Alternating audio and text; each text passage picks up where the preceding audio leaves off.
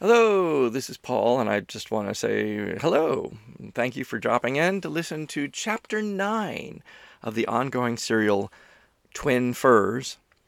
In this episode, and this is the first time that I've broken in to explain anything, in this episode there is a reference to suicidal ideation near the end, just to give you a heads up, which is so extremely common among men who are gay, especially men who are gay who grew up in the 1980s and 1990s. And I guess it's still actually extremely common today. Very sad to say. I'm delighted you're here with me. If you enjoy this reading, you can also read the printed version, which is available at the Cascading Western Railroad.com website. And as always, I'm delighted to hear your feedback. Please send me messages, leave me responses, replies. And now, here's Chapter 9 of Twin Furs. Chapter 9, The Replacement Actor. Ethan and Leo stood in the front row, waving their hands in the air, singing along to the encore of Mamma Mia. Behind them were 200 gay men harmonizing. It was a sense-around gay men's chorus.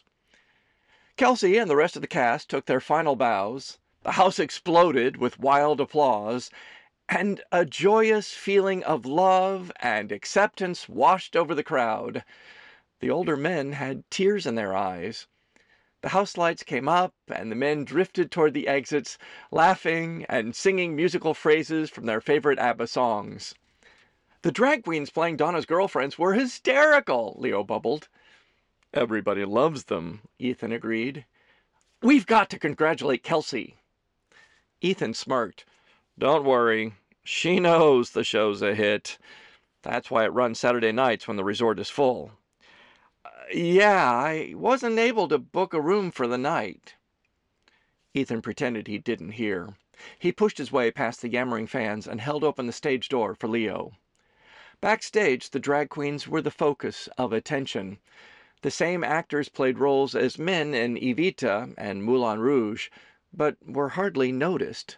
When they put on wigs, they became legendary. I don't see her, Ethan commented as he scanned the crowded hallway. She's probably in her dressing room. Leo watched the fawning fans with discomfort and didn't want to be another one. I don't want to bother her. Are you kidding? She craves attention, Ethan said. Wait here. Kelsey sat quietly in her dressing room, listening to a mindfulness meditation recording. The stage manager knew Ethan was a friend and ushered him in. She saw him in her mirror and pulled out the earphones. Where's your date? It's not a date. Leo didn't want to pester you. He is too adorable. But he's dying to see you. Why didn't he come in? She feigned offense. Listen, Kels, I need a favor. Leo needs a place to stay tonight. What do you mean? He couldn't book a room. She reached around to pinch Ethan's nipple through his t-shirt. You lucky dog. Ow, hey! He battered away her hand. I can't have him stay at my place. It would ruin everything. If he comes over, he's gonna think we're gonna fuck, and I don't know what to do. How about fuck? No, you know I... Ethan searched her face for understanding, but saw none. You know, all I heard for 8 years was how bad I am in bed, and how I don't measure up, and we stopped even trying, 'cause I couldn't, and if Leo comes over tonight, and I'll never see him again. Kelsey turned from the mirror to face Ethan. Your ex was a grade A bitchy queen. That's not Leo. But still, what if I can't because I'm too nervous? Can he sleep on your couch? I don't come home till 1, and probably I'll be up all night. Ethan was determined. Please. Eth, darling, I love you. I'd do anything for you, but not that. Kelsey's dressing room door flew open, and the stage manager gruffly announced, Someone's waiting to see you, before pushing Leo inside. Ethan jumped aside. Sorry, I don't want to interrupt. You came back, Kelsey rejoiced, and then gave Ethan a side glance. I thought you were going home. Leo bashfully admitted, I missed the train. Sure you did, she sarcastically replied. Did you like the show? It was great. Better than the movie. Real life is always better than the movie, she pontificated. It's more real. Ethan muttered, Oh, please.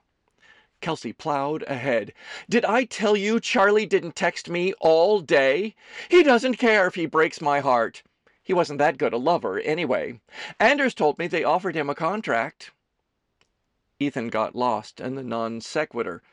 Who's Anders? The replacement, she stated, and then looked at Leo. I know you were watching Anders closely last night and tonight. He was good, Leo played it off. Kelsey gave him a knowing look. Well, we don't know how good yet. Ethan was frustrated. His best friend is joking around with a guy he desperately wants, but can't have, and what he really needs right now is for Kelsey to take him off his hands without offending him or pushing him away. Ethan's annoyance crept into his voice. I thought you weren't getting involved with another actor. I'm not getting involved, she scolded, looking between Leo in his Ted Baker dark blue floral print and Ethan in his olive Fruit of the Loom. She poked Ethan's stomach. I know what I'm getting you for your birthday. 30 minutes to curtain, the stage manager's voice issued from a small speaker above the door. Thank you, 30, she hollered in reply. Several actors could be heard in the hall echoing the same response. Anders burst through the door. Thank you, 30! We still on tonight, Kiki? Everyone turned to look. Oh, sorry, didn't know you had company. Anders, Kelsey declared, this is my best friend in the whole world, Ethan, and his... She waved her hand in the air, unsure what to say. Leo. Pleasure meeting you, Anders formally stated in his British accent, and shook Ethan's hand. Good to meet you, Ethan replied. Leo was distant. Hi. Anders stiffly shook his hand. Kelsey draped herself on Ethan's shoulder. Ethan was the first person I met when I got here. I was totally lost, got off at the wrong stop on the train, and he kindly showed me around. Oh, Anders searched for an appropriate response. Lovely. He ran his fingers through his dark curly hair. You were really good, Leo offered, cautiously. Anders' dark brown eyes stared at Leo a moment, then said to no one, Cheers, mate. All right, everybody out. This show has a fast turnaround, Kelsey cried. Right, Anders agreed, and disappeared through the door. Did he call you kinky? Ethan asked after Anders was out of earshot. No, pervert. Where did Kiki come from? It's a theater thing. Don't think about it. Now, go. I have to meditate. Leo congratulated her again as they walked out the door. She avoided eye contact with Ethan and closed the door behind them. The guys left the theater and drifted toward the train station. What do you want to do now? Leo asked. Ethan stopped. Why are you interested in me?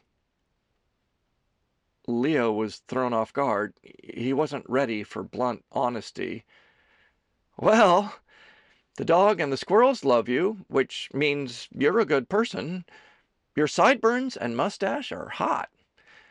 And your mother seems to approve of me. Why shouldn't I be interested in you? These relationships don't work out, Ethan reasoned. Hooking up with somebody on your vacation isn't real because when you go back to your regular life, you realize you have nothing in common. Maybe, but there's only one way to find out. Leo looked up expectantly in Ethan's eyes. You can't come back to my place. No tourists allowed. Technically, I was supposed to leave yesterday, so anywhere I go now, I'm not allowed. Ethan was torn. He wanted to wrap Leo in his arms, but he was afraid the sex would be what it was with his evil ex. He pulled Leo over to a bench, and they sat beside each other. I had a bad relationship. It kind of fucked things up. I moved here thinking I'd meet my future husband, but after a while, I realized maybe I'm not husband material. Leo considered this. I don't know what husband material is. I've got stuff I'm working through. That's one of the reasons I came here for the week. As if on cue, fireworks exploded overhead, and the sound ricocheted off the storefront facades. Leo crashed into Ethan and knocked him to the ground, piling on top of him to protect him from danger. The explosions continued relentlessly, and Leo's grip on Ethan tightened. His heart was racing. Ethan had the wind knocked out of him. He felt Leo trembling above and his fingers digging into his biceps. It's just fireworks. Hey, relax. It's okay. It's just fireworks. He rolled over to push Leo off and rolled again to face him. Leo's face was a mask of panic and fear. It's okay. It's okay. He pulled Leo close as they laid together on the ground under the flashing sky. You're safe. You're safe. They held each other in a tight embrace for 15 minutes until the display was over. A few tipsy men walked past. One called out, "Get a room!" No one stopped to see if they were okay. Ethan hugged Leo until his breathing steadied.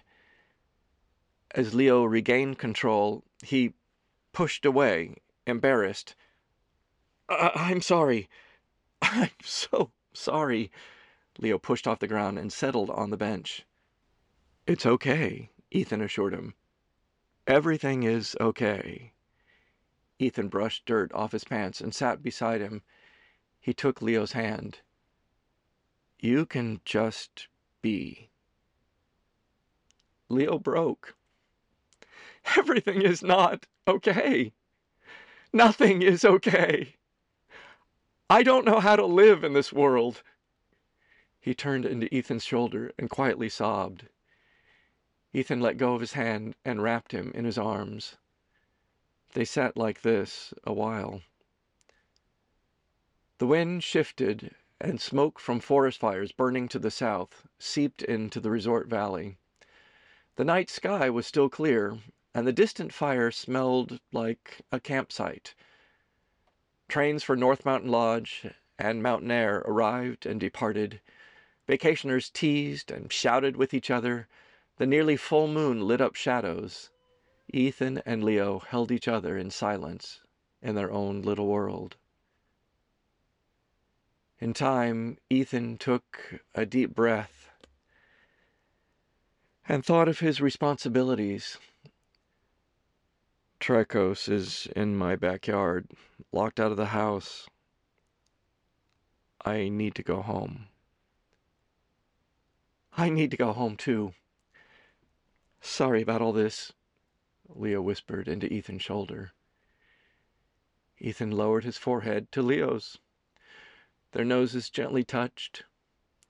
Softly, tenderly, their mustaches merged and their lips met. It was a moment of the heart, with their eyes closed as they opened to each other, exposing all their vulnerability and longing.